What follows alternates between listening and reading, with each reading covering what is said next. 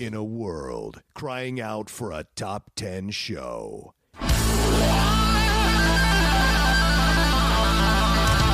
John Roca and Matt Nost are here to bring you the top 10. Take it away, boys.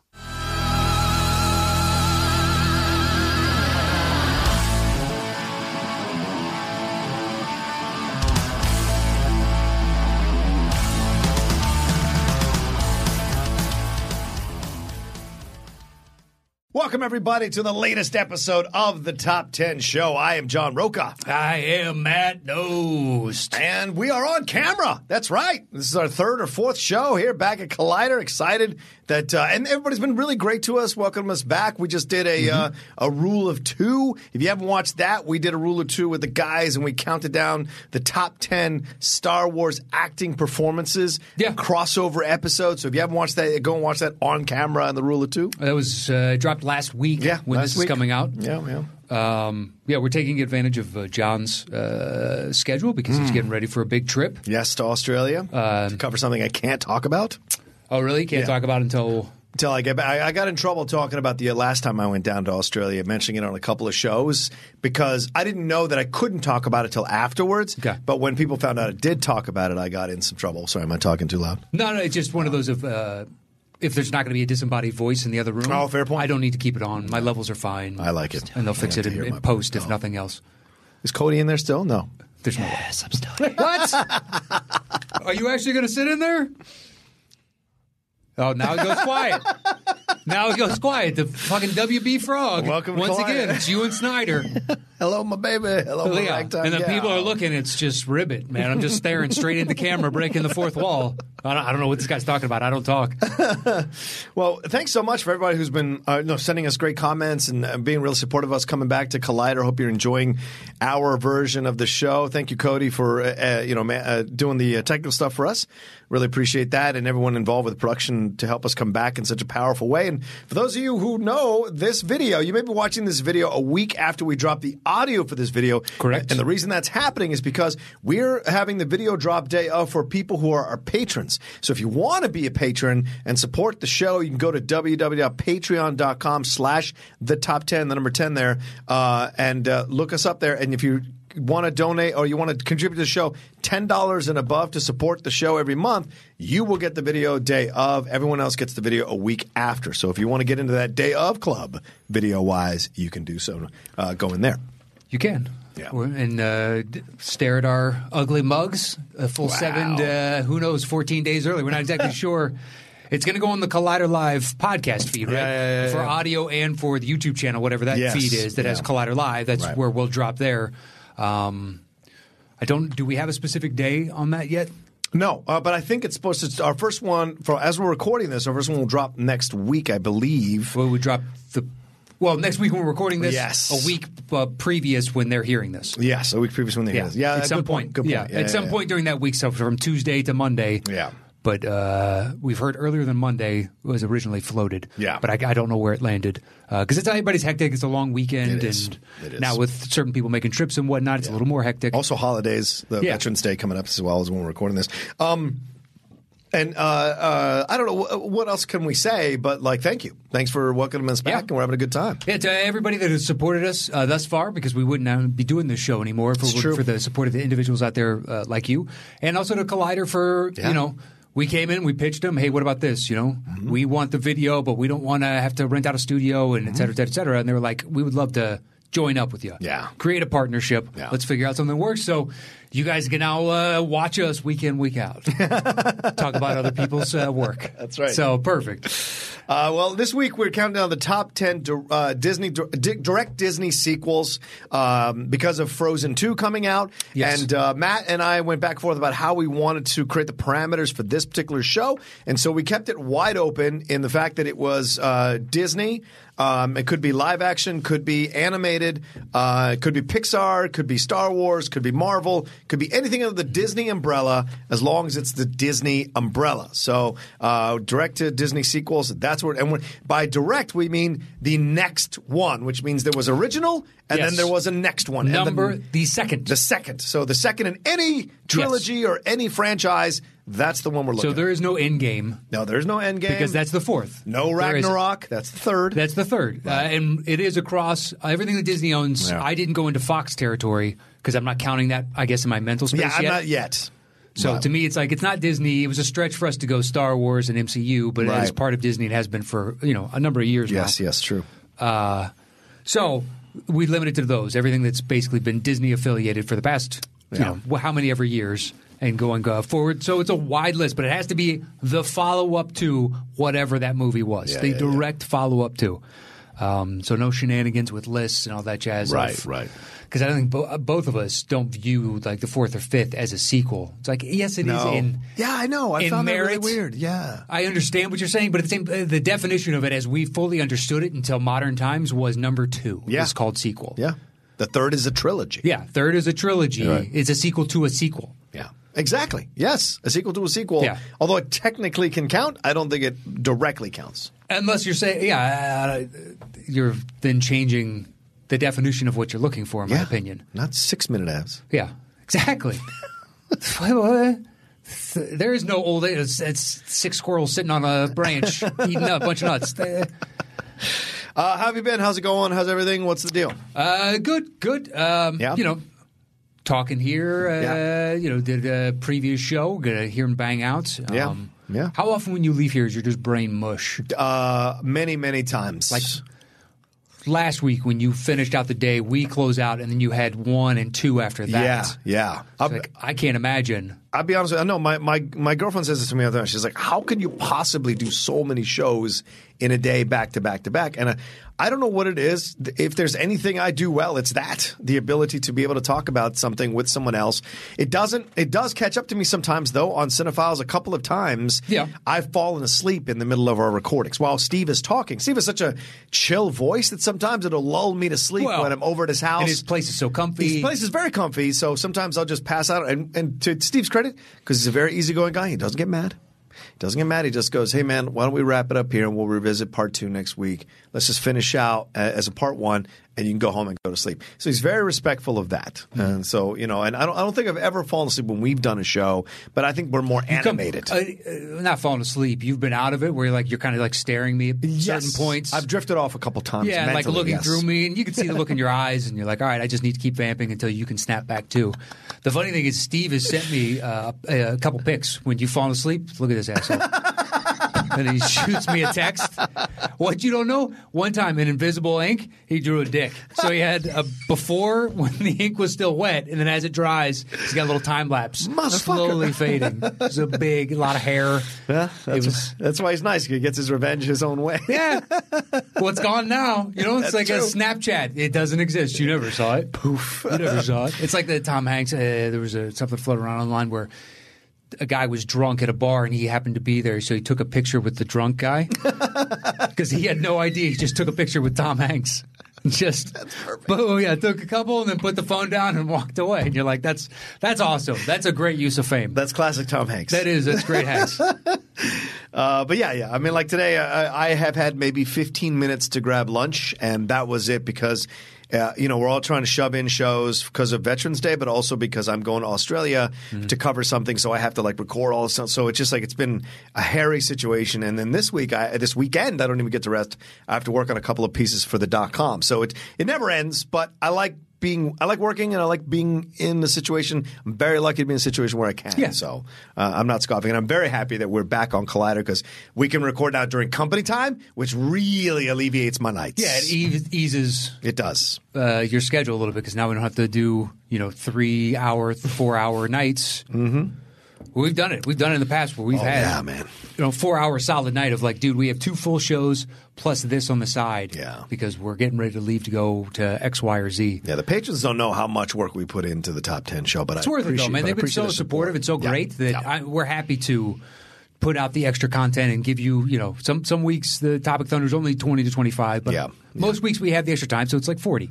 Yeah. 45. And you get a free extra 40, 45 minutes with the classic episodes and the video and everything else we offer up at the $10 level. Yeah. You get a lot for your dollar. It's true. And we should say this now because this is the main show. If you're a patron and you don't know about Topic Thunder, maybe you're a new patron or whatever, you get to it because Topic Thunder is a thing you can download as a patron. It is only for patrons. You submit a question from anything. Could be the world of entertainment, could be cooking, could be about relationships, could be sports, could be anything at all, could be politics, whatever. Submit it and we do our best to get to every question. We do get it to every question. It depends on the show as we go along because we go right from the last one all the way to the next one, 30 to 40 minutes of that show just talking about what you guys want to hear our thoughts on. So if you haven't done that yet and you're a patron, please submit your topics. If you just caught a blank there, it seems a little odd. I just had a piece of this video or audio edited out. All right, let's move on. I'm also more concerned with the video. What do we got to do there? It'll probably be sent to me and I'll edit it on my iMovie. No big deal. I'll have them do it to me because you're going to be in a foreign country to do this. You tell me they're going to send you a file. Not over the weekend. I can send the file to myself tonight. Or I'll send it to you too if you want. Yeah, how about we both? Because I imagine your schedule is about to get super hectic and you don't want to take the hours out of your day. Fair enough. To edit this, so just... Right. I'll handle it. Okay. Well, I'm sorry, Matt. We have no show next week. It's fine. I'll figure out something. Right. I'll have them send me the audio and video. Don't you worry about it. Sounds good. You rest your pretty little head. Oh, okay. All right. Pretty little head. All right. It's all handled. I feel like that's a good thing you just said, but not really. All right. Let's move on. What are you talking about? Rest my pretty little head. It's pretty and it's little. Look at it. It's not little. Both of those things are wrong. I think that's mostly just the hair. If you tamp down the hair just a little bit, the inferno flame. See, there he's taking shots. Well, it's James Woods in Hercules, kind of. How dare you? Before it actually changes the color. Hair, man. Although I will take a Hades comparison. I don't mind that. My hair's out, isn't it? Well, the hair, it's doing a wave-like type function. Fair enough. I had a new person. I went to a Supercuts because we moved to Beverly Hills a few months ago, and I finally went to a Supercuts that's literally down the street from my house, my current place. Okay. Instead of the one all the way that's 20 minutes the other direction on La Brea, which is where my lady's been for years. I tried out a new one. This woman messed it all up. I said, just cut it. Leave it a little long on the top, and she just literally just did that. So next time I go in, maybe I'll find someone else over there to cut it a little bit better. Well, my guy's not far from here. I've been driving up to him now when I lived near South Pasadena. Really? I drive to Sherman Oaks. Same person, huh? To just go to a barber, and it's $17. Yeah, all right. And they've been there in my haircut, so they've been there for I don't know how many decades. Yeah. But their clientele is so wide and varied, it's crazy. It is absolutely bafflingly nuts. I'm not kidding. The kind of people that go in there? Yeah. Wow. Okay, so Are we going to have to cut this out? No. No. Okay.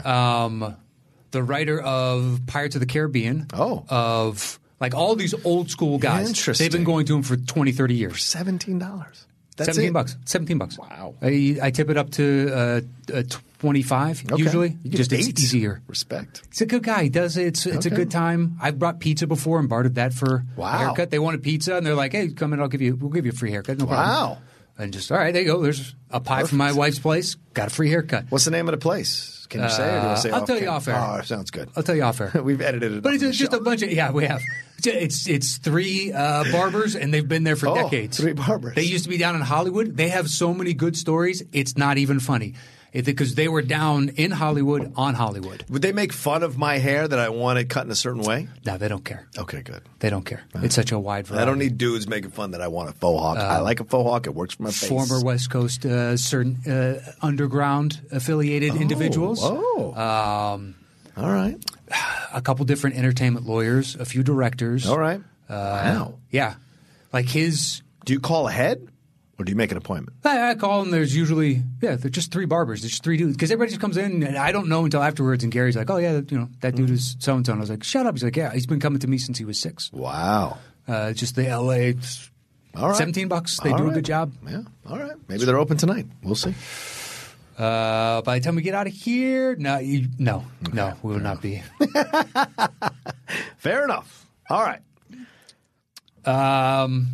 Well, yeah, so let's just jump right in. So we're doing direct Disney sequels, anything that follows the original. Yeah. And the way the show works for those new individuals, and they just like to hear me ramble for the next 35 seconds, the way the show works is I do my bottom 3, he does his bottom 3, I do my next 2, he does his next 2, then we trade one apiece. Once we have revealed our personal top 10 list, we create the shows between the two of us. Boom! So I actually didn't rewrite down, but I have it sent to myself. So number 10 for me is The Rescuers Down Under. Oh, good choice. Not on my list, but good choice. Okay. I've never seen any of these, so... I know, because we talked about it in the past. The first one is better than the second one, but I still like the second one. It still has a lot of the same magic. Yeah. It's about two mice. Yes. And they get a letter from a little kid in Australia that needs their help, so they go off to Australia to help that little kid. Yeah. And that kid is trying to save, I believe it is like a protected golden eagle species or something like that. They did George C. Scott is the voice of the villain, I believe. Okay. And he's got this lizard-like character that's just as slimy and gross as his voice sounds. It's a great pairing between the two of them. But it carries over the chemistry of Zsa Zsa Gabor and oh my God, Bob Newhart. From the first one. Oh, they're the Rescuers? Yeah, they're the two voices. And they have a great back and forth because the back on his heels, Bob Newhart, and the Zsa Zsa, just kind of the nonchalance, and everything goes her way because, that's what it does. Right. Type of thing. Right. But you buy into the character's grace because of her voice. And between the pairing of the two. Now, the first one to me is better. It's also pretty dark for a Disney movie. Okay. On the villain side of it. Right. If you ever get the time. I don't think it's that long. Is George C. Scott the villain in that one, too? No. Okay. But that one, the villain is this wild-eyed woman that's trying to get this girl to get this diamond from a perilous kind of a low-tide cave. Okay. Are humans the bad guys? Yeah. Okay. They have two crocodile kind of henchmen with them. It's her and a guy, and then these two crocodile Okay. I think it's two. It's been a while since I've seen it. Maybe I should watch that again. I haven't seen it in a while. Okay. So I saw this in the theater. I was excited to see, I like that pairing at Disney at the time. Everything else was direct to video. Yeah. And that was, I don't want to say in its infancy when this came out, but it wasn't as prevalent as it was once you got into the churn of the 90s. Right. Where now we have the Disney Vault, and they have that release system of it's only out for a specific amount of time, and then we put it behind closed doors. So it's interesting. Limit the supply. It's one of the most brilliant things ever is the Disney Vault. It is. Yeah? They picked that up from drug dealers or something. Right. Limit the supply or, Diamond. Yeah. Is it Zales? Zales, yeah. Yeah. Where apparently they have big vaults, diamond vaults. Oh, they do? Well, they want to buy up all the market to increase scarcity to justify the prices that they charge. Okay. So they have huge complexes. I think one is in London. Right. And I would assume one is in New York as well. Probably. Like underground vault type system. Yeah. And they just store they store diamonds. Interesting. So it comes on the market, they buy it, and that way there's only so many on the market, and they can create the illusion of what it's worth. Where do you pick this crazy shit up? You always have these fucking facts in your brain that pop up out of nowhere. What good does it serve me?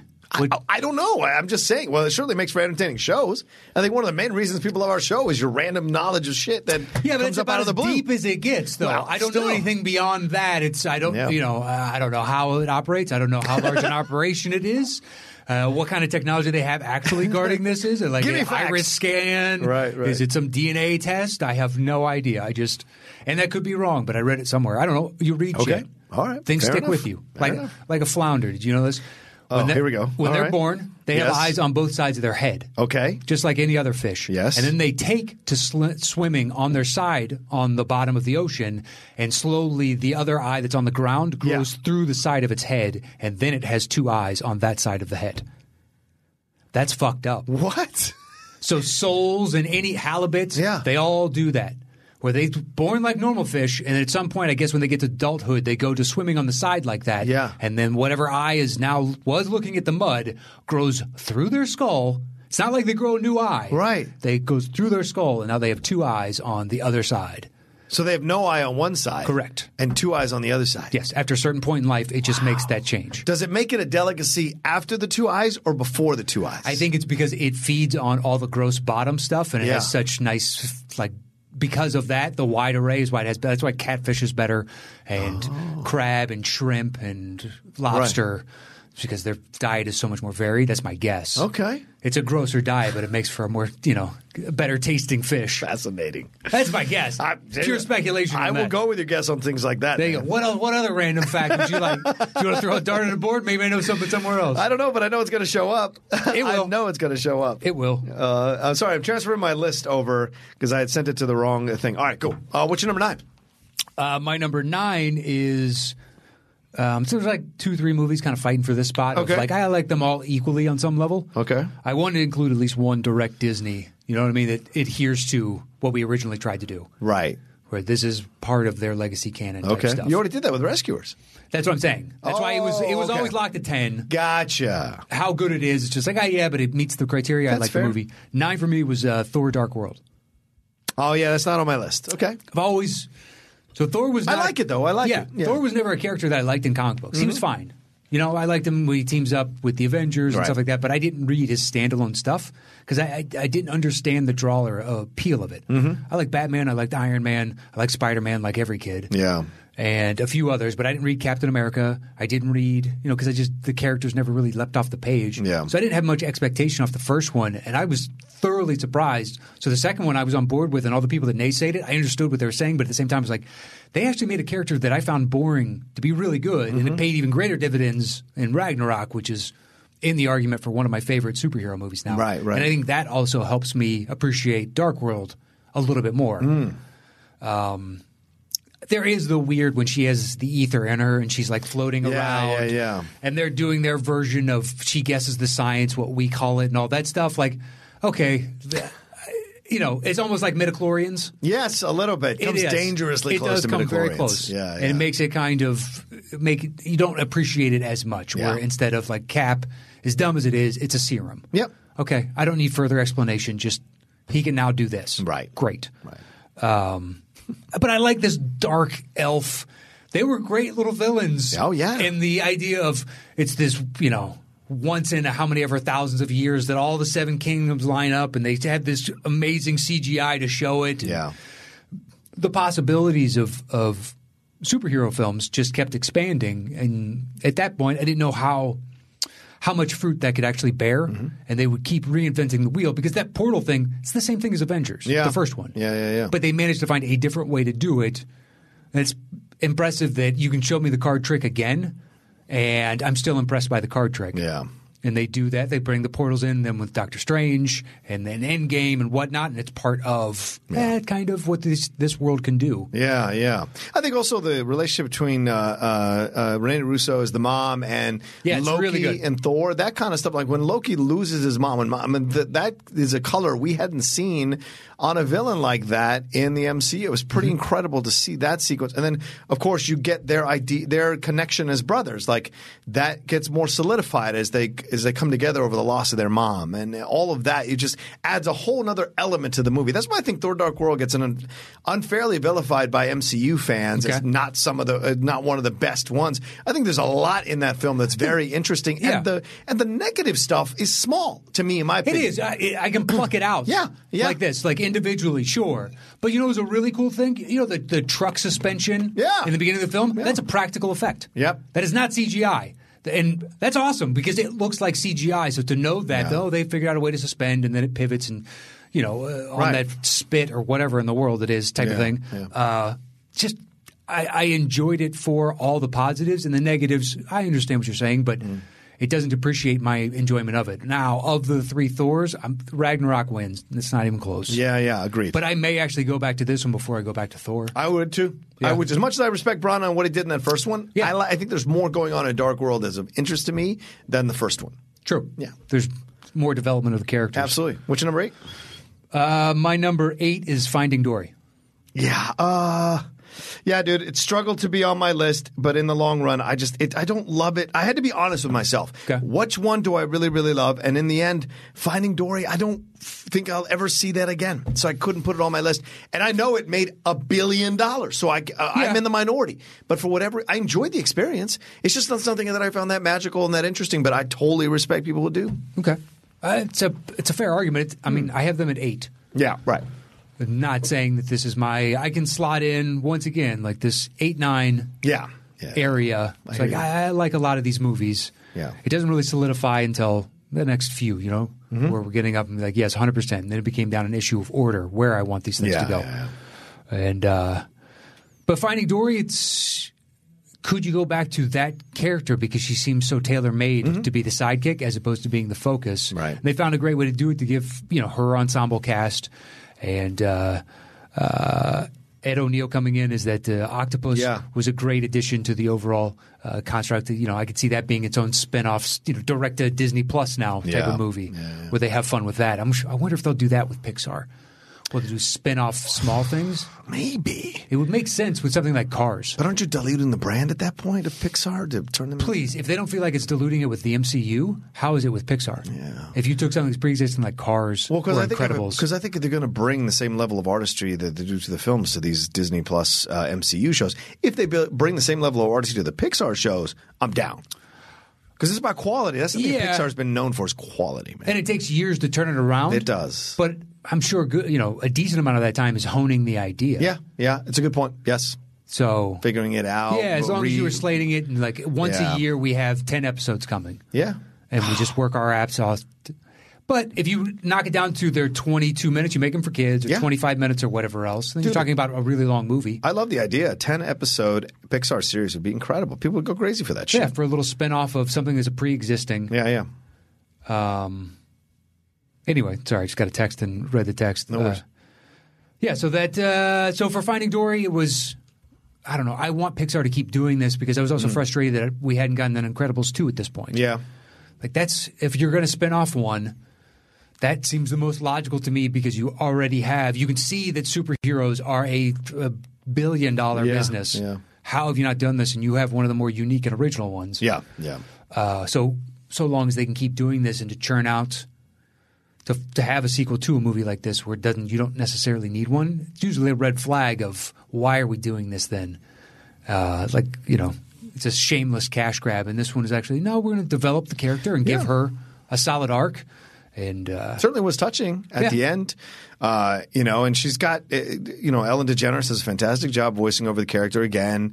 And Albert Brooks comes back to help her, right? Doesn't he? Yeah, Marlon comes back to help her, and so there's a lot involved here that it's interesting, and I think it's a sequel that was worth taking a chance on, and certainly financially they were very much rewarded for taking a chance on that film. So it worked. It totally works clearly, but Nemo is so high on the list of my favorite films ever made that I think it suffers in comparison for me. Yeah, you can't. So, right, exactly. So unfortunately, the way I feel about it is it gets knocked down because it's not as magical as Nemo, and that's on me. And these lists are our personal lists, so that's that. Yeah. So that's that, Matt.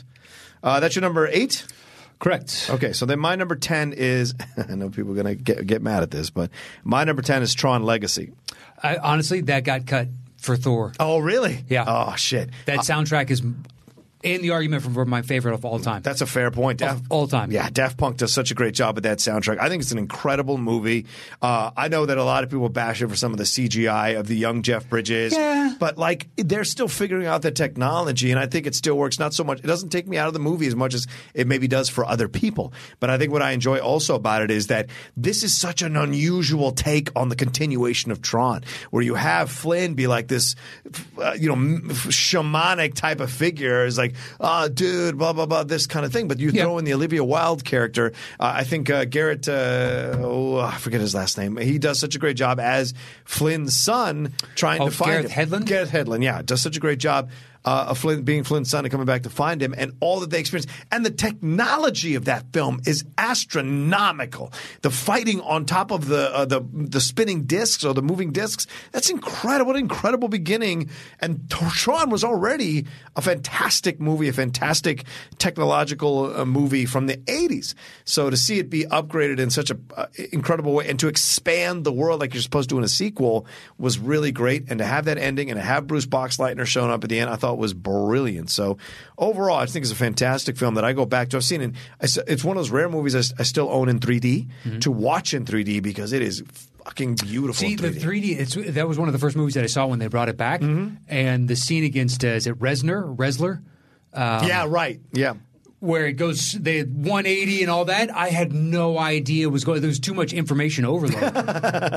Your brain was like, "Stop it!" Yeah, but to bring back the bikes, looked so great, and now those formerly like tank type things were transports in essence. Yeah, the update of the world, and it was a beautiful synergy at a lot of times between the cinematography and the art design and the characters and the development and the music. Yeah. It was just, it hums, and then other parts, it really falls apart. And that's what kills me. It's the ebb and flow. Yeah, that's fair. Certain moments, I am Totally 100% on board this malevolent force rising up from the internet, in essence, and materializing in our world to come and take over. And if that did happen, well, they're, right. It would be systematic. I think people were upset that the Flynn character becomes part of the thing that it was sent in there to destroy. Well, he was. That's Clue, man. Right. It's Clue. That's Clue. He had to, meld into the thing in order to keep it from destroying. But what happens is he gets so lost in it, which would probably happen, that he forgets the real danger of what it can be and overestimates his ability to fight it off when it's ready to finally come back at him and destroy him. That's the thing about AI, man. It's never over, man. It's never fucking over. You're fine. You're fine. You're fine. We'll see. That thing adapts and improvises, figures things out, and comes back at you. It never ends. Every one of those will have a power plug. We're never going to give it its own direct power supply. There will always be people between that. Well, if you can't get to the power plug, though, because those two things... You make sure that they can't get to the power plug. Oh, right, it's fair. But those two things were developing their own language before they pulled the fucking plug on that 2 years ago or something like that. Those two computers that had achieved a level of AI were communicating with each other, started developing their own language so they could communicate with each other. You know why? Because the human language that they instilled in them wasn't intelligent enough, and they were moving past it. I don't think... I think they just reduced the inefficiencies that human language has. Yeah, then they'll reduce us because we're inefficient. If left unchecked, what was the coda to that opening sentence until they pulled the plug? That is ultimately true. Hey, guess what, fuckface? Yeah. Look, you have no idea how to actually make electricity. You understand how it works. Right. But we have to make it for you. How to take advantage of it. Yes. Yeah. Honestly, ultimately, it could be this huge, complex thing, and then the electricity is just run by a frickin' lever, so they can't put any kind of gate or barrier digitally between us and that. Good it's in a room with just regular locks, and there's no extra security around it outside of human beings. Right. And we can shut you down at any time, man. But some dumb human's going to figure out how to be able to protect AI from being turned off. And then, because he wants to, he or she wants to end the world or whatever, and they're going to make it happen. There will be the human error is always factored into this. Is it James Cromwell in iRobot? Yes, the scientist that is older that wants to save his creation that now has sparked some sort of consciousness. Right. I understand because you feel paternalistic at this point, but I don't think we can give rise to things that you can replace all their parts. They will live forever. I'm taking the headphones off because they're irritating my ears. Let's all right. That's fair.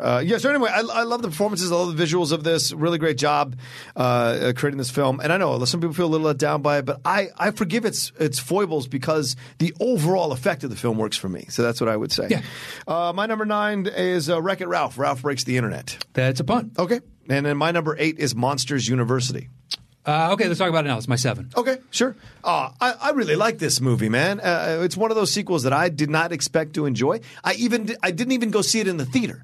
I resisted until finally one day my friend Michael, who's one of the Geek Buddies, he's like, "Come over to the house. You're watching this thing." And I was like, all right. I come over and I had a blast watching it. Really enjoyed it. Helen Mirren's fantastic. Seeing the beginning of this relationship between Mike and Sully, seeing what they went through, seeing how it felt very similar to things that you might have experienced in your own life in college or in high school, dealing with that kind of stuff, becoming friends with people who are different than you. Yeah. All that kind of stuff just was really great. And it had a lot of tender moments as well. You didn't need the kid anymore. You didn't need the kid to be part of the sequel, which I thought was brilliant. Exactly. They're still growing. Right. And you got some really tender moments with both John Goodman and Billy Crystal, voiceover-wise, playing Mike and Sully, both kind of confronting their own struggles, their own conflicts in the situations they were living in. Yeah, everything's so cool for Sully because he's everyone's favorite dude, but he's not as smart as Mike. Mike can't be as well liked or loved as Sully because that's not his personality. So the fact that they were to find each other and balance each other out, I think is just – I love the movie for that.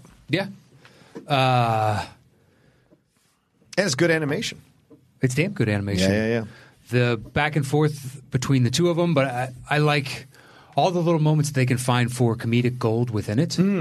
It's really it's fun to see like the fraternity games. Yeah. Well, now when they've got to catch that pig, and although that was early on, when it's Sully that stole that's the mascot of another school, and then Mike gets dragged into trying to track this pig down once he realizes what it is because he doesn't want to get in trouble. In the fall of Sully, because he's this brash, he's just gotten by on his good looks and confidence. And being a guy that everyone just kind of loves automatically. Yeah, gravitate towards, your dad's great, you're going to be great too. Of course I'm going to be great, I'm great. We all know somebody like that. Sure. At that age, yes. Yes, exactly. Very few of them end up getting to be that individual. I was just going to say, they sometimes end up being that bald dude at the bar still wearing the high school jacket in his 30s. Like we talked about last week's show, the 1% of the 1% is Brad Pitt, where they get to be, you know what, everything does go right for me. Yeah.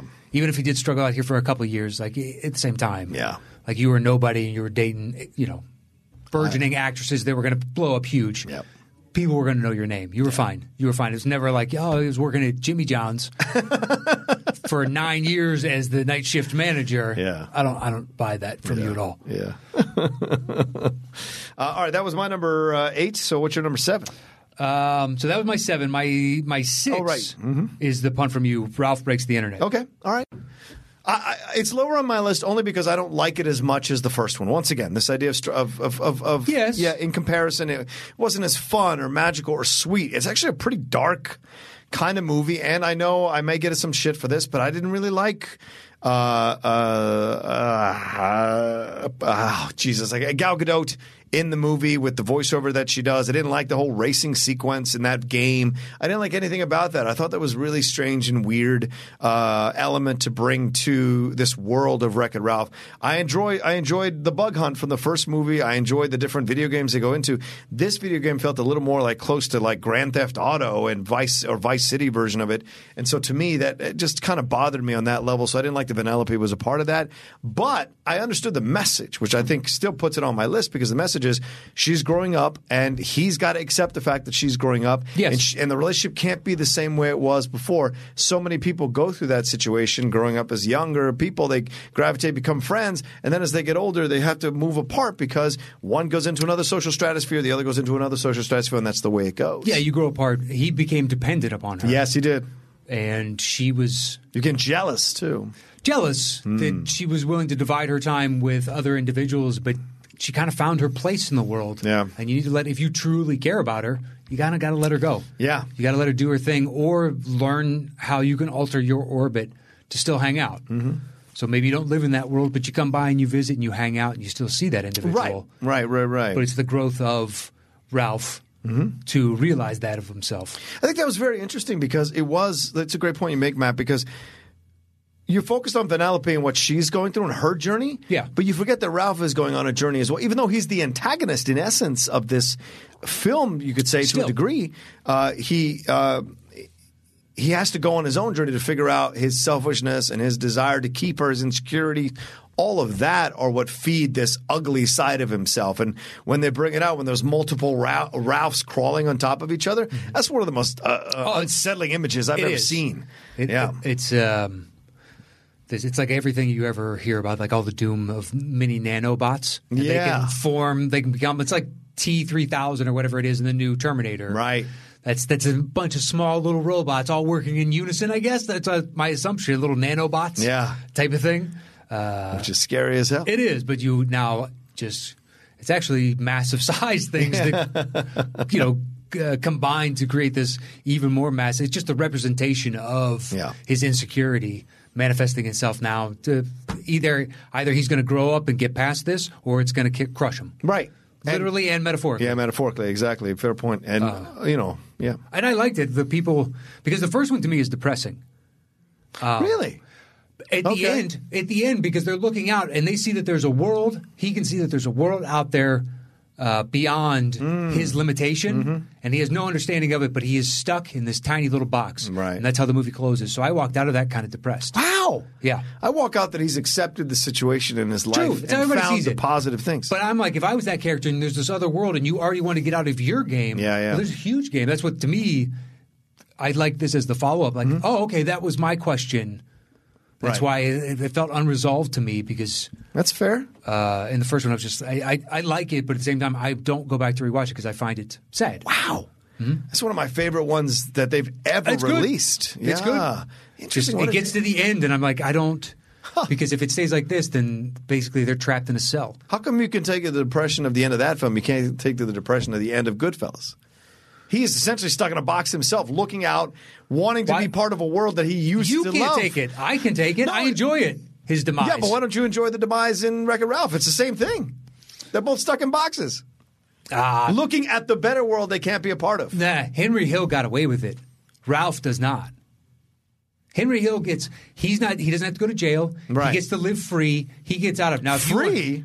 Doesn't matter. He's still, if you want to get me from Sorvino's side or from De Niro's. No, I think from Henry Hill's side because like what he said, that spaghetti was regular ketchup. Yeah. And so what he was this big thing. What he is now is stuck in a box. But he's still free. He's not stuck in a box because he gets out of that. We have the book because of him, and he did TV interviews, and he still existed and lived, and those guys died in boxes. Yeah. So if you want to tell me from their side and they got trapped in a cage, they did. All right.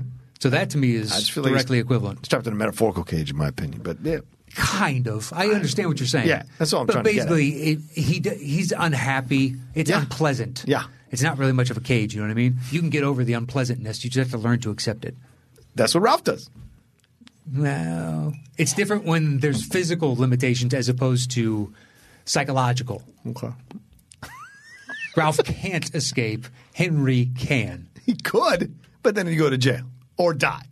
Or just change. What do you mean just change? Don't die. Like, don't do, because My Blue Heaven is the other half of the Henry Hill story. Right. So don't do that. Don't draw attention to yourself and just learn to eat spaghetti with ketchup and you're fine. That's always such a mind-blowing thing that he's... I know. That's the other half of the story. Yeah, right. I didn't know that until years later because I like both those movies, but I like My Blue Heaven. I didn't know until you told me on the show. Yeah. All right, that's your number. That was my 6. All right, then my number 7, which I know will be a punt, is Incredibles 2.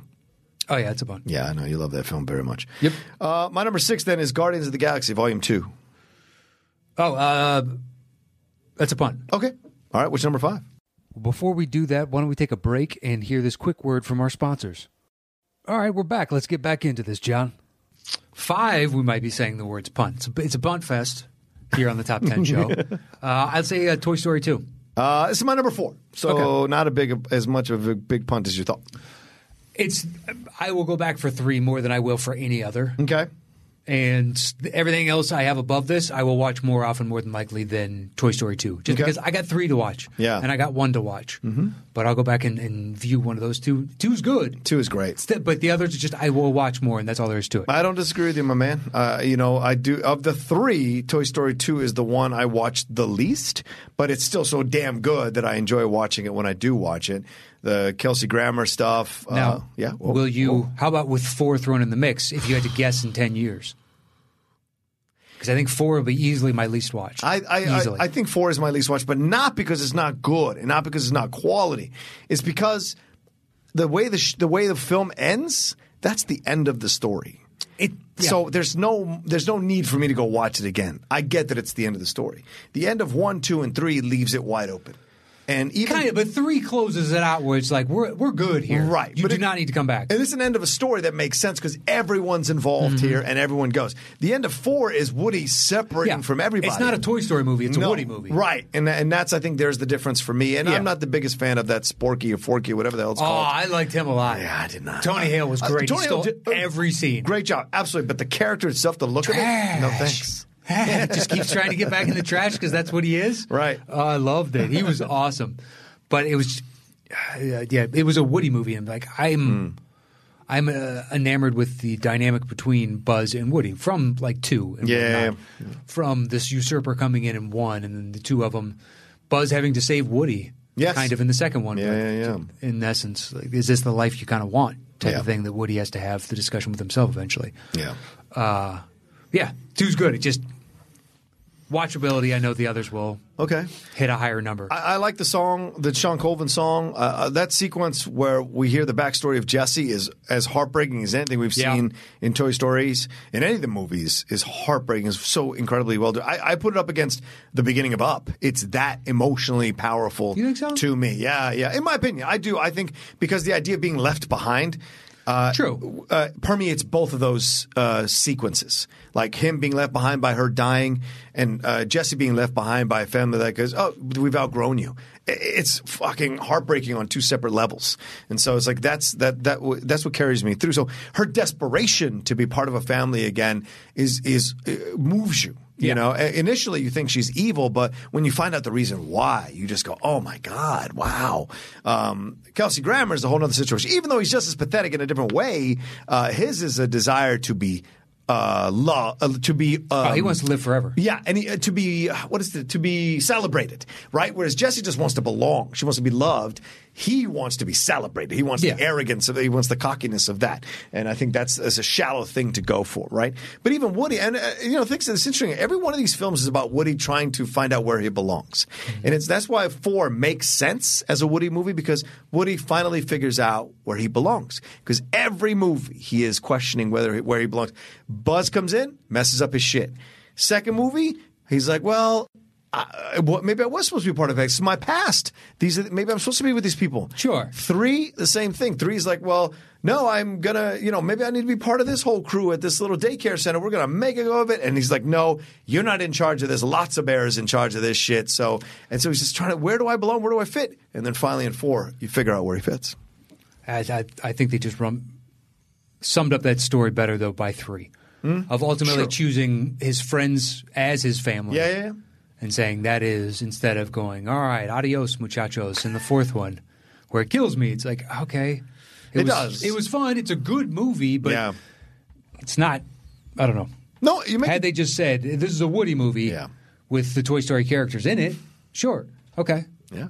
It's fair because, like, Buzz is barely in it. Barely. Yeah. Jesse's barely in it. Mr. Potato Head, the Slinky Dog, Rex, they're all barely in it. Right. Forky is the one who takes that second slot. Forky and the doll in the store. Doll. Right. So, all right, that was my number. That was my 5, your 4. What's your 5? Spider-Man Far From Home. Yeah, it didn't make my list. What? I haven't seen it again since that first time, and it's one of the worst theater experiences I've had in a while. Oh, that's right, that person. So I haven't been able to properly evaluate it. It has nothing to do with the movie. It's just like, I need to see it again once the palette is clean and be objective about it, because I wasn't paying attention for big chunks of that movie. All right, I respect that. I absolutely love it. I think it's fantastic. Okay. In some ways, I kind of even like it better than the first one.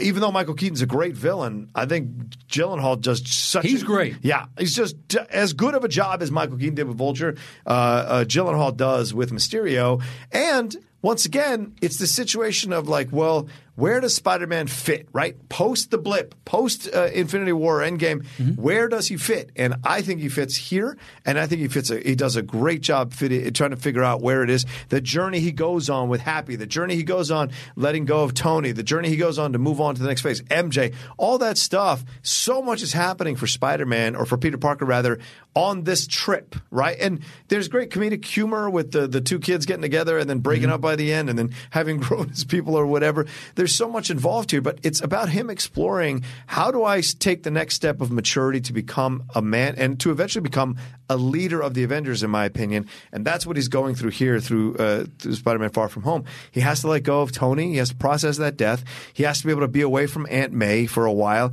He has to be able to also figure out what tech to use in a certain situation. And he has to defeat the person who is putting these thoughts in his head to make him question whether he's good enough, smart enough, or worth a damn. And so those are those struggles you go through as you transition from a teenager into your 20s, and then sometimes 20s into your 30s as well. Where do you belong? Where's your strength? Where's your maturity? What can you rely on? And by the end, when he's building that costume with Happy, it's fantastic. So that's the reason why I put it as high as I do. I think it's such a damn fun, damn good movie. I'll be interested to see like the random stuff that I was so detached from that other people brought up afterwards.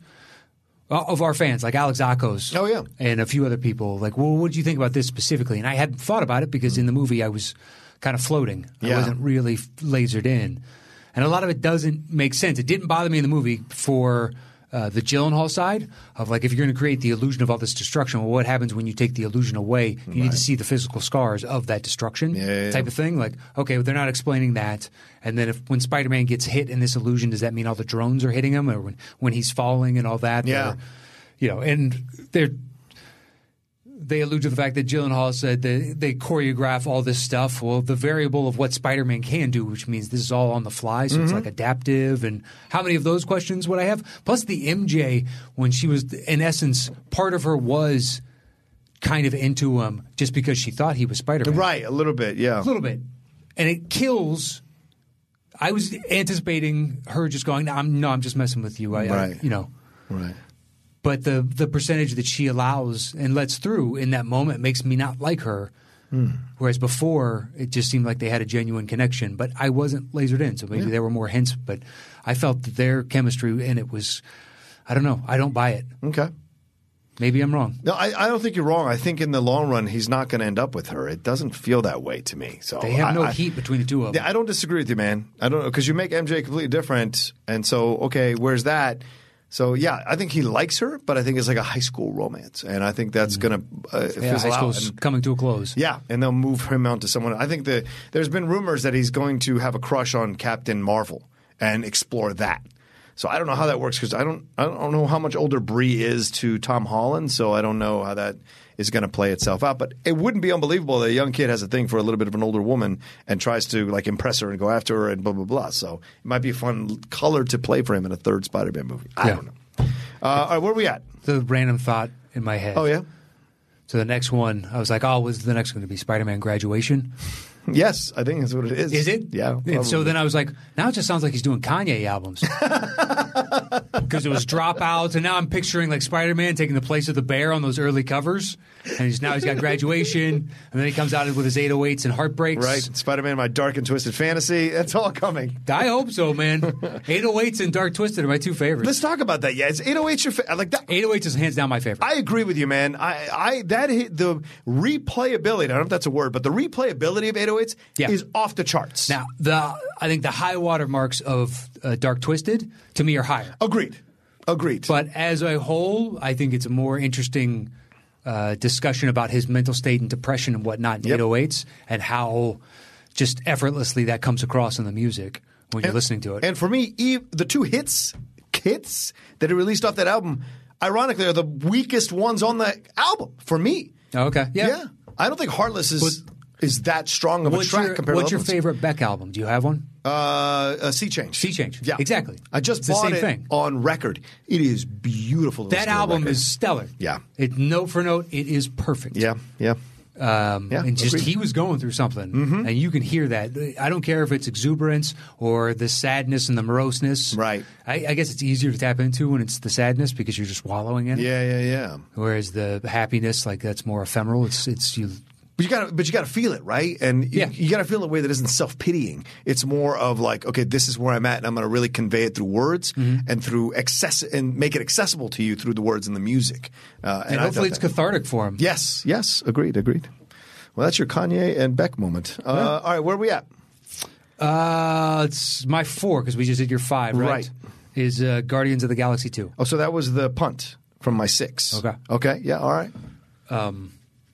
Yeah, the people, the naysayers on this, because they split them up, for the bulk of the movie. I think you have to do that if you do have plans long term for this.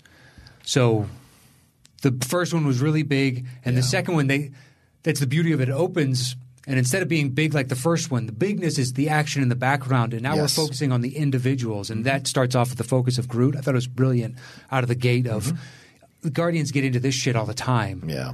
Let's focus on the one character that's technically new to you and you don't know exactly what they are because Groot doesn't know what it is. Right. And we've never seen a baby Groot before.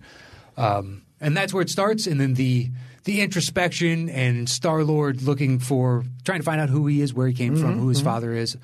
That search and discovery there and how it's going to pay dividends now. We have a new Gamora going forward. And now they can bring them all back together because you have the turmoil between him trying to convince her that she does love him. Yeah. And recapturing that, and Thor throwing a wrench in the works because she could end up gravitating towards Thor now. Right. Could happen. So there's a nice little three, triangle that they've got going. Yeah, and why wouldn't she? That's the thing at the end of the day, because he's such a mistake. He's Thor. Yeah, right. It's Thor. Hemsworth is, Right. And he's such a Star-Lord is such a, getting by the skin of his teeth, doing as little as possible. He's one of those dudes that you have to constantly be saving, constantly gets you into situations. Yeah, his charm helps him quite a bit. Exactly. And I find it to be an old story. That's why I think it's very interesting that they broke him up in essence for Avengers Endgame, because it's like, it allows her to rethink the situation. Because even what she says to him in Endgame, or says to Nebula about him while he's lying on the ground there, she said, that guy, him? And she's like, it was between him and a tree. So it was like that kind of thing kind of lets you know there were limited options here for Gamora. So having Thor come on the ship now, and although she's not on the ship, they're going after her probably in the third one, this puts a lot of things into question for him. And Star-Lord, it's like anything in life, right? What makes you step up your game? Competition. So if there's a better dude on the horizon, guess what? You step up your game, stop being a fuck up. And he's going to be insecure about it, but in reality, Gamora is going to fall back for him. Yeah. It's guaranteed to happen. Mm-hmm. And I'm fine with that because that's what we all want. We want to see him struggle and be like, this guy, basically the more handsome version of me. Yeah. That the more muscular version of me. Yeah. Like all my best attributes amplified, huh? Okay, that sucks. Maybe I got him in humor, maybe, but Hemsworth's pretty damn funny. Yeah. Another great one, a great thing about the movie too, is the relationship between Kurt Russell and Chris Pratt in the movie as well. Like that, I know a lot of people bash, they separate them, but I don't care about, like you said, man, I don't care about the separation because it allows us to have more time with these characters and grow with these characters. Does the humor down the line, right down the line? Does the humor work a couple times? Does the humor work overall? Yes, a couple times it doesn't, but overall it's a good product. And when you see the relationship between Kurt Russell and I know I got emotional when he was like showing all the different going back to that time and remembering her and talking about her mom. Oh yeah, playing Brandy, all that shit just kind of getting into Star-Lord's head. That was so powerful. So that when you start to see that he's been doing this for multiple eons of centuries, you could see why his name is God. Ego. Yeah, right. Exactly. You're right. Great point. Yeah. The living planet. I mean, it's so on the nose, but then you see the plan and you're like, of course, a deity named Ego would do something like this because his ego is so big that he is the answer. So let's just recreate me in perpetuity. Yeah. There's all kinds of the amount of time and effort that James Gunn put into it. I've said it on the past on that one when he's talking about Chris Pratt, Star-Lord's mom. Yeah. Right? And he's got that memory visualizer thing that can manifest whatever he wants to talk to so Chris Pratt can see it. When he shows mom, she looks like a China doll. This porcelain figure. Right. Because that's how he remembers her, as this idea, this thing, not a person. Yeah. It's altruistic. Of course I had to do this to her. Like, I loved her. That's why I did it. Yeah. Like, oh, dude, that's disgusting. In his mind, he thinks he's done the right thing. Yes. Yeah. But you get a little more with and also the Nebula Gamora relationship, how that develops as well as the film goes along, and they come together as sisters finally once and for all at the end. Very believable. Yeah, and a huge fight between the two of them. They got a stinking ship involved in it. It's good. That's how sibling rivalry works, man. Yeah, the only part that falls apart for me, really figure out a better way to say that, but is when they won't give Stallone the proper, you'll never get into the fucking the halls of Galul. And that's where there's a little nod to Snyder. There you go, buddy. I like that Owls movie. The Owls of Galul, whatever it was. Yeah. No, it's not Galooly. It has nothing to do with Tanya Harding. Sorry. Because Jeff Galooly did not make a sudden appearance in this. I think it's Gahul or something like that. Gahul? Something along those lines. The Zack Snyder one? Yeah. Isn't that right? Isn't that right? That was really weird with the owls. I didn't mind it, actually. You like? I didn't like it. I didn't mind it. Do you have a thing? But you have a higher tolerance for. Oh, okay. Coming down from your perch? For animation, I mean. For animation. You have a higher tolerance for animation, in my opinion. Don't you think? You need more spectacles when you look over your glasses at somebody because it'll sell the point. Much better. Much better. Annie Potts from Ghostbusters. Oh, I love her. She's the best. Please. She knows what's up. I didn't hate it. Everybody going into it said it was brutal. And I was like, it's not brutal. You don't think it's brutal? No. Okay. Well, if you go into it thinking it's supposed to be that, I don't even know why I watched it because it didn't seem like it was going to be good. Yeah, I was on the fence about it too myself, and I was like, I don't know, should I not, blah blah blah. But in the long run, you're like, okay, it's not altogether a bad film overall. Yeah, there's something to it. Yeah, exactly. You got something here. Yeah. You just didn't execute it this time around. That was my 4. We've done your 4, right? We have. Yeah. So we go to my 3, which is a punt from you earlier, Incredibles 2. Okay, my friend, take it. Yeah, no, this is another one where the people that attack the movie for X, Y, and Z, it's like, I don't know. I appreciate it for all the other things that they bring to life. Yeah. I like the dynamic shift of putting Mrs. Incredible out there and seeing Mr. Incredible struggle with the day-to-day of, what some people believe is the hardest job of raising kids. Yep. And having to, the math thing. Oh, the math thing was brilliant. Like, why did you change math? And there is a new math that they teach, and it's looking as an adult, it is one of those of why did you change? It was so simple before. Yeah. On the easy things. But so see the dynamic shift between the two of them to make the hero, or pardon me, the villain, someone called Screenslaver, that is trying to get people stop being so dependent on their screens and sucked into these and spending all their lives, putting that out as a Pixar film, a.k.a. owned by Disney, and all Disney wants is for you to be stuck to your screen looking at Disney Plus, videos and playing their games and buying their merchandise and doing all the things that Screenslaver. So the balls of Pixar to go, that's actually going to be our villain, is the parent company of who owns us and our fear of what they could do to us as a society. Could mind control us. Right. And they had to know, were the higher-ups in Disney going, I love everything about this. Like, we're basically showing them the climate change, and they're like, there's no such thing. Well, it's the weird thing, too, because you're like, well, what are you trying to say about yourself? Are you trying to be cool and be part of the conversation? We're like, hey, we can make fun of ourselves, too. I don't think they are, though. Well, at least from Disney's side, Pixar is definitely saying this is a bad thing. This is right, that's what I'm saying. But I wonder where Disney was like, wait a minute. I know. You would assume somebody at Disney would be like, we got to change the name. We can keep the name. We have to change what it does, something different. Yeah. Make it only video games. Make it only something that doesn't make us, as a media conglomerate, look like the ultimate villain and not the individual that's orchestrating it. Did you like the change with her, that they kind of suckered her into this kind of pro-feminist kind of narrative, and then had the woman be betraying her at the end? So what? Undercutting? Oh, so women can't be evil? No, if we're all equal, you're right. We're all equal. I'm just saying it's an interesting decision to make that you had a lead, especially under Lasseter's freaking watch. I understand what you're saying in that it's very rare for a female to be the altruistic hero in a super, totally 100%, and it's also very rare for the female to also be the villain in a superhero film. It's very true. It's very, very true. You can counter, I guess, in that way as well. Okay. Instead of just showing the all positive of one, why not say yes? They are just as bad, and I think a female villain is better because it's much darker. Yeah. Because by nature, at least we're raised by our moms, all of us. Yes. And you look at it, it's a nurturing influence, and to see that turn. And to be the presence of evil is always jarring. Right, that's why when it's done well, it's a much more effective villain to me, because to see that cold-hearted doesn't compute, whereas to see a guy be cold-hearted, it doesn't. That makes more sense because I'm conditioned to seeing that on film. Yeah, that's fair.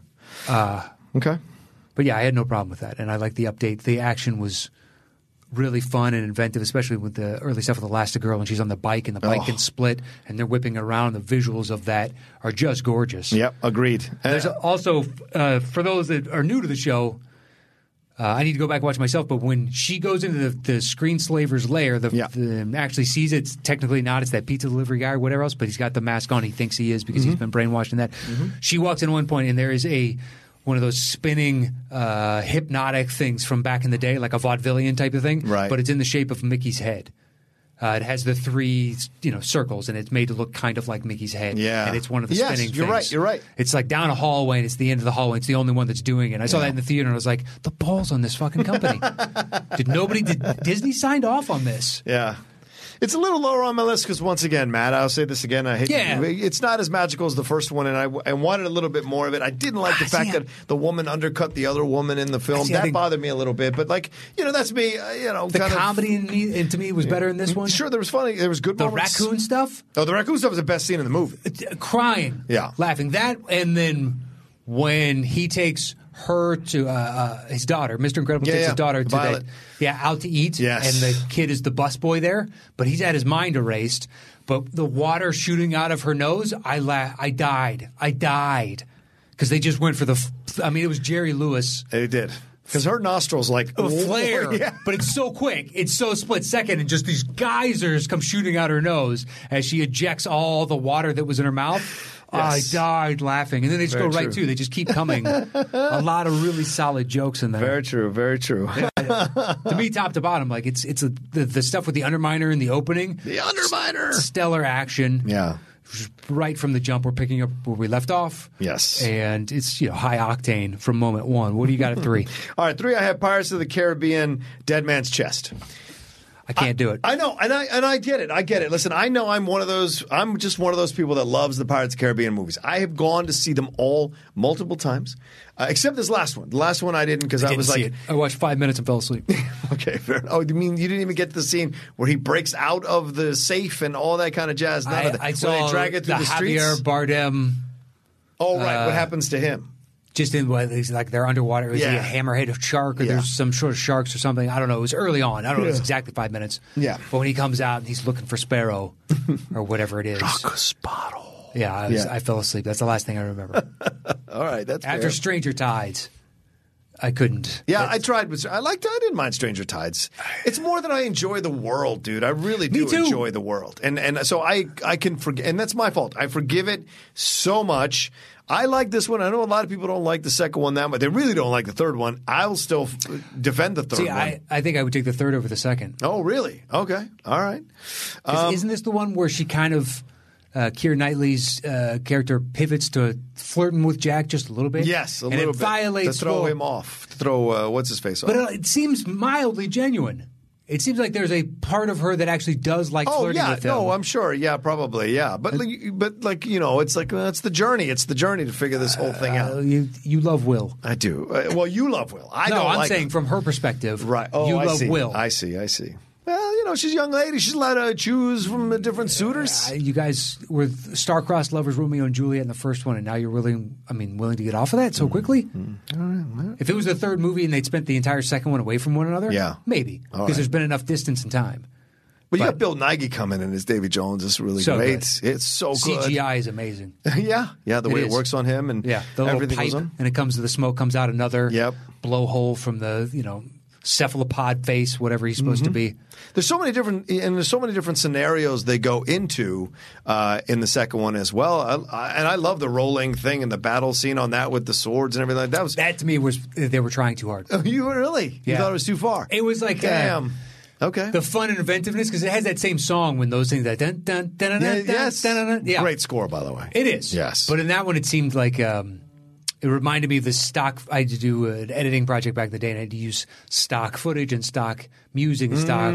It was in school way back when, and that soundtrack reminds me of one of the pieces that I used. Finding it in this big catalog. It's not like it, but it does remind. But in that, when it's put on top of the big wheel and all that, it reminds me of like, wow, this feels very generic. Mm-hmm.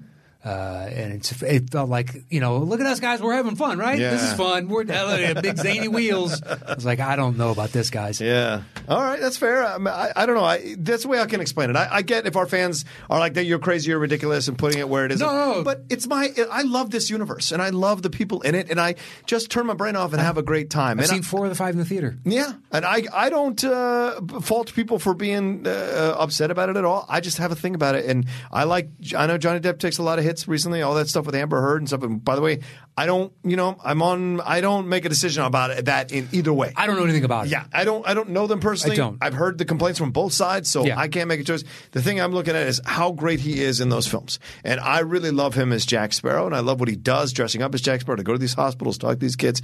It's very sweet. And I also like Keira Knightley in these movies. I like Orlando Bloom in these movies, and they just have a lot of fun. And I like that Verbinski goes, fuck you, it's a pirate movie for 2.5 hours. Suck it. I love the ballsiness of that, and I like that I just go along with it. I just go along with it because I just have a big dumb smile on my face when I'm watching these things. So it's just a thing for me. All right, where are we at? So that was your 3? That was my 3. My 2 is Winter Soldier. That's my 1. So we can talk about it. Yeah. Oh, really? Vaults over. Oh, yeah, it does. Yeah, it does. Really? It does. For me, it does. Yeah. Wow. Yeah. You know why? Because I'm getting older. You used to host a podcast that was devoted to number 1. To a character. To a character? I thought it was to all the characters. Did we do one? What are you talking about? Your way. Your first podcast that you were consistently doing is devoted to the world of my number 1. Oh, yes, it is. Yes, it was. Which is going to be your number 2. Right. Well, because all that because number 1 came around for me. Your number 2 after. Exactly. And that gunslinger got shot down because High Noon, number 1's going to win that every time. We'll see.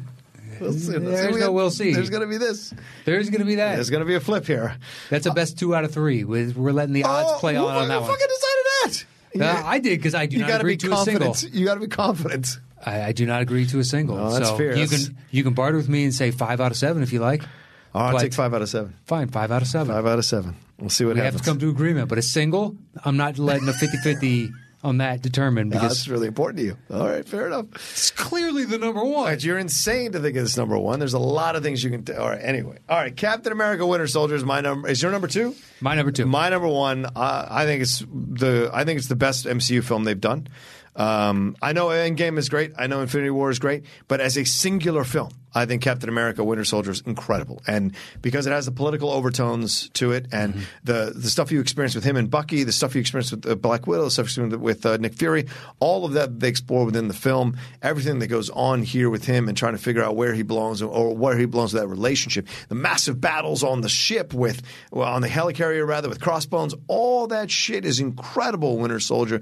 And what he's negotiating with himself, this idea of that is still very true and still very topical nowadays, especially nowadays. Yeah. This idea of what do we negotiate in silence to supposedly protect the Republic when we're violating that violates our principles that we supposedly stand on. And so this idea of, we should violate everybody's rights so that we can monitor them because then we'll stop terrorism. We'll keep it safe. Right, exactly. Yeah. But then you're erasing the thing this country was founded on, which was individuality and liberty. Liberty is literally in the fucking Constitution. Are we willing to die for that liberty still? Right. Or do we want to give it up to create a totalitarian state? If your principles stop at your being threatened with your life, then you have no principles. 0. That's my true belief.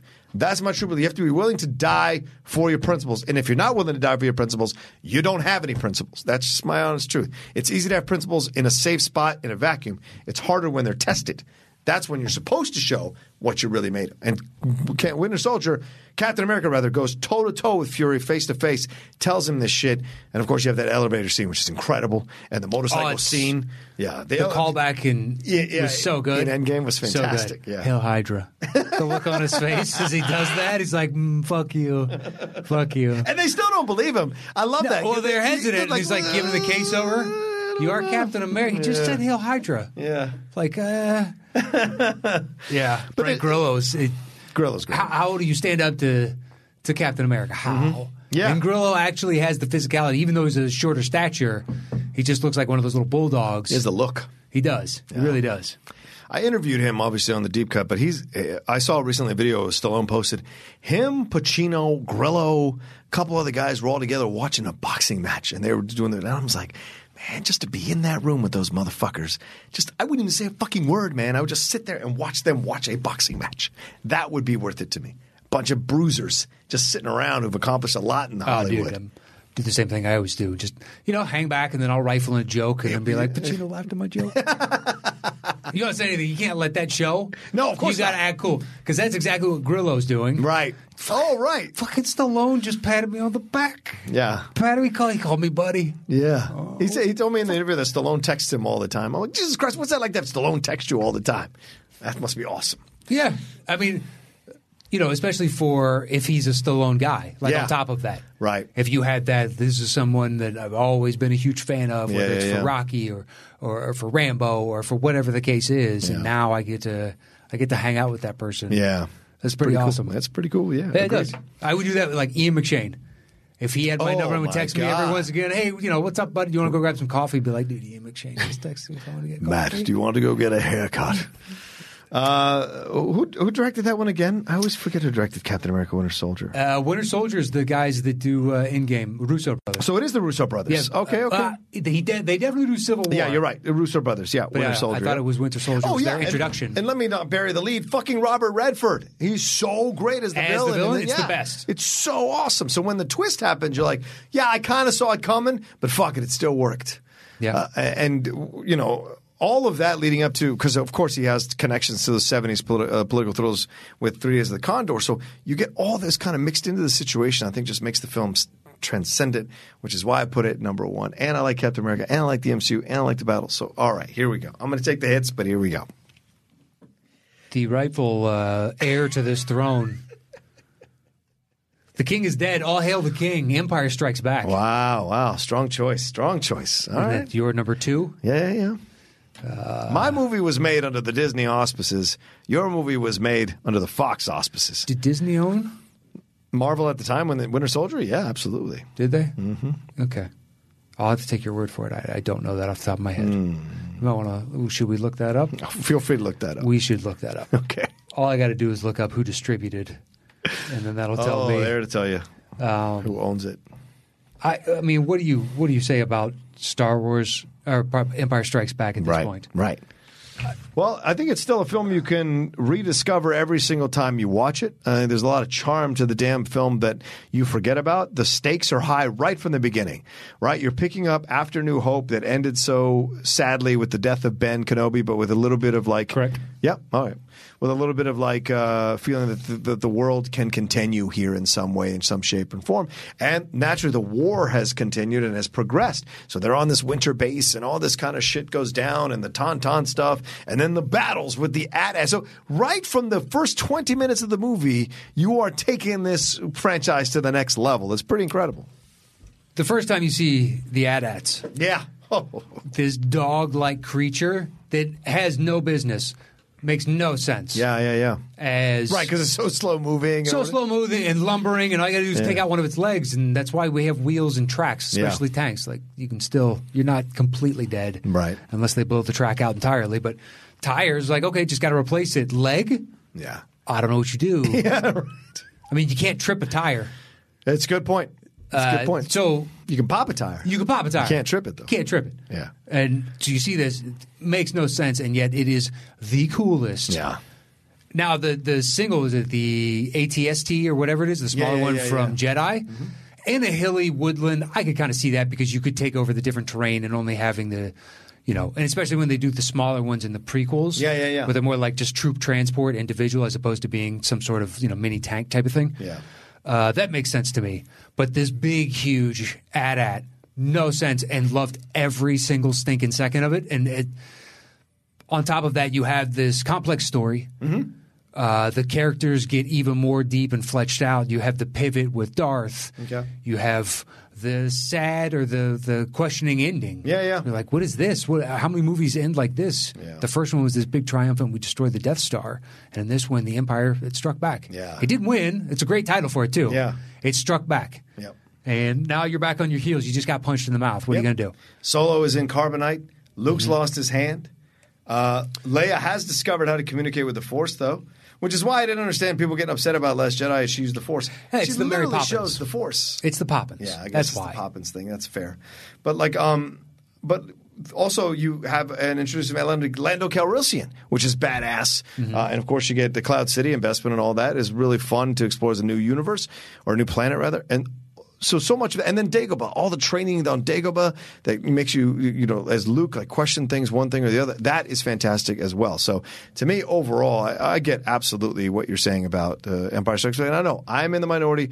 There's just something I like about Winter Soldier. And people, Empire Strikes Back is what's expected to be number one. So for me, I'm okay with putting Winter Soldier, for me, at number one in my thing.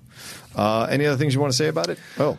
I mean, it's Empire. I don't. Okay. Yeah. It's so that way we can. Right. I don't know what else there is to say about it. It's Star Wars. It's the reason I think on some level that I love this series, and I will continue to watch it no matter how much I like or don't like whatever just came out. Yeah. They're like, oh, we got Mandalorian. Awesome. I'm on board. Yeah. Oh, we're going to do this. Fantastic. I will check it out. That's actually a great point you make, Matt, whether the franchise has been chasing Strikes Back since Strikes Back came out. Maybe, but it's also it's so indelible to me of my love of movies. It's left such a mark on me that I will always give it a chance. Because I know that when you hit the heights, man, they're worth it. They're 100%. Yeah. And you can still do it. We saw Rogue One. And for the two of us, that's getting back to everything I love about it. It's a complete story, great characters, just the right nice balance of, hope. Yep. And they've got to keep fighting and whatnot. They lose within that one. Even a New Hope, you might say. Yeah, exactly. And then a New Hope, which they beautifully set upon. Yeah. The tail end of that leads gorgeously into the start of New Hope. There it is. That's our separate lists. Now we'll put the list together. Are you going to write? Sure, I can write, but we do have a problem out the gate. We called it a best. That's right. 5 out of 7. 5 out of 7. This is all right. Here we go. This is thrilling radio. This is thrilling. This is thrilling. I think you should do it on the table. All right, let's see if we can just land this bad boy right on the table. Yeah, I think that's fair. Superman. All right, so that's one for John. Who's logging this? Me. All right, one for Team No. One for the good guys. 0 for Team Yes. Okay. Here we go. Comes down. That's the Superman again. Son of a gun. I'm lifting it up just for the authenticity of it all. You had your phone in your hand, which has a camera, and yet you chose to put that down and grab the coin. Already the questions. You could have validated that instead of having to. I tried. I made sure that my finger didn't do this. I made sure to just picked it up straight. Okay, one Batman. One Batman. All right. Little 2-1 right now. 2-1. 2-1. 2-1. You got a 5 out of 7. You got to get the 5. This is ridiculous. Oh, that didn't really flip. Oh, it flipped when it hit. You want to not count it? It didn't flip in the air. I'll do that real quick. All right. Tied interesting. 2-2. Interesting how you have it flip close to you. You like it. Then it gets your things. Because it actually flipped in the air before it just levitated. What did it do? That's Batman. That's 3. I'm honest. 3-2. I'm honest. 3-2. All right, what do we need here? I need to get a Superman here or else you win. Oh! You got a Soups? Soups. It's 3-3. I love it. This is perfect. As it should be. As it should be. Oh, yeah. It should be best 4 out of 7, not 5 out of 7. I don't know why. Oh. Yeah. Well, so one of us, whoever wins this, takes home the cake. Yes! Yes! Boom! I shouldn't count it because it hit the thing, but I'll let it be. I called shenanigans on the one earlier. If you want to exercise the right, let's see. Okay. I don't want to make a criminal offense out of this thing. I'm a fair man.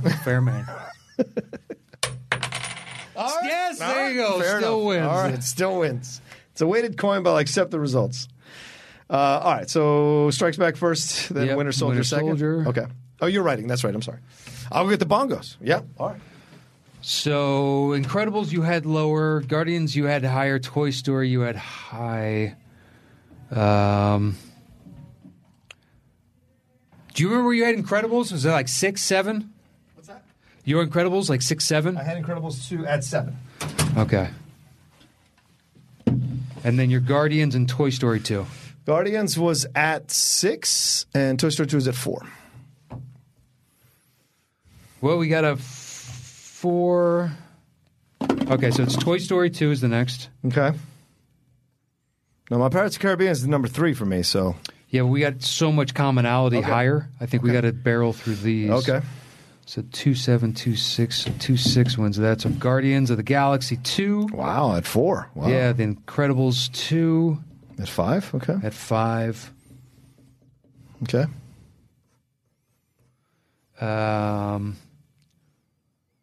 And then where'd you have Ralph on the internet? That's lower. 9. So. I had it 9. Okay, so yeah. Pirates, Dead Man's Chest? Yeah, Pirates of the Caribbean, Dead Man's Chest. All right. Then we'd say Ralph. Yeah, Ralph breaks the internet. Wow, it jumped up. Okay, fair enough. Well, I have it at 7. You had it, or 6 rather. Okay, and that makes sense. And then Monsters U, I think. Yeah, that's what I have at number 8. Yeah. Okay. Do we have Winter Soldier Strikes Back? We get Caribbean, Toy 2 Story spots 2? left. What's your next Is highest? Spider-Man Far From Home on there yet? What number is that for you? 5. Okay, Spider-Man Far From Home makes it.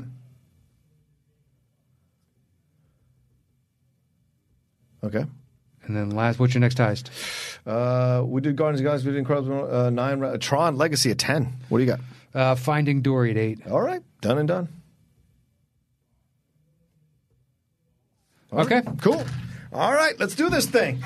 The top 10 direct Disney sequels. Yeah. At number 10. Finding Dory.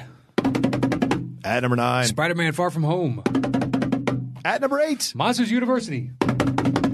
At number 7. Ralph Breaks the Internet. At number 6. Pirates of the Caribbean, Dead Man's Chest. At number 5. The Incredibles 2.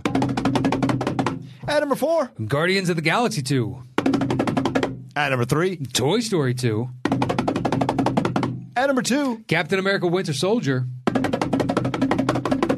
And our number 1 direct Disney sequel is The Empire Strikes Back. Episode 5? Episode 5. Yeah, Star Wars Episode 5. Look, they're all getting jumbled together now. They're getting high enough that I'm starting to lose track of the numbers.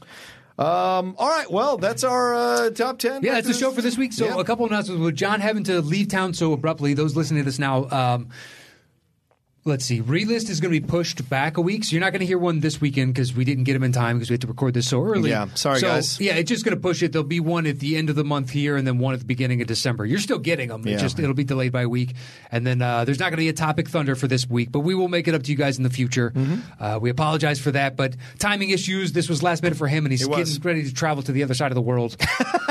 So Again. Yeah, again. Yeah. So, you got to make, certain allowances for that. We're just glad we could sneak in the time this Friday before you had to get out of the country. Yeah. And Collider was accommodating and got us in the studio, so we're happy to have it. Everybody that tuned in this week on Patreon, well, welcome. We thank you for your patronage. Thank you very much. We hope you're enjoying all the different content we're providing to you. And those that see us a week later on Collider, let us know.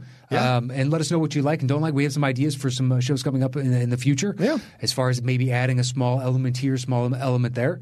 We can't wait for it. And we thanks to everybody out there that supports us at patreon.com/the top 10 with the number 10. And join the discussion with me on Twitter at Matt Nost. Me at the Roca Says. And on the YouTube, make sure you leave us your comments about the show, what you think works, what doesn't work, what you want to see. And also leave your lists. It's always fun to go and look at your lists and see what you put in, what you didn't put in. Some of you probably are like, Matt, you didn't see like Lion King Simba 2 or whatever these other direct Disney sequels are. But we wanted to keep it wide open because Matt and I maybe haven't seen, and a lot of those aren't really that good. Well, the direct-to-video, a ton of those. Yeah, direct-to-videos are a ton. But so, that's the kind of thing. Yeah, unless we're doing a direct-to-video show. We try to be theatrical. We'll sneak one on. Yeah. Will we sneak one on? Well, I've snuck on like HBO movies, like And the Band Played On and something. Like, technically it's a movie. And Grinch. Look, in this argument, I am on the side of Netflix, and you're apparently Spielberg. That's right. It has to have a release. Even Scorsese. Of a grand scale for you. I mean, it's like, I appreciate it on the merits of what it is. Yeah, that's fair. I take the artist at his word. Oh, jeez. All right. There we go. Before I get and we also have, like you were saying before with the list, over at facebook.com/groups/the top 10 show with all spelled out. And we have master posts discussing that week's show, and then other people put up posts, hey, what are your guys' this list? And there's all kinds of great discussions over there. And our thanks to everybody that helps us with this show, because we wouldn't be able to – John to leave so suddenly, and we're not going to miss a beat. You guys are still going to get, the weekly shows. Joe O'Barra, Mike Shea, Christos Alexakos, Kristen Smith, and Matthew Hasso. Our thanks to all 5 of you for helping us churn out this product every week. We would not be here without you and the support of our patrons, everybody that listens out there. So our eternal thanks to all of you, and that is it for me this week. Yeah, me too. All right, thanks, everybody. We'll see you next time on the Top 10 Show.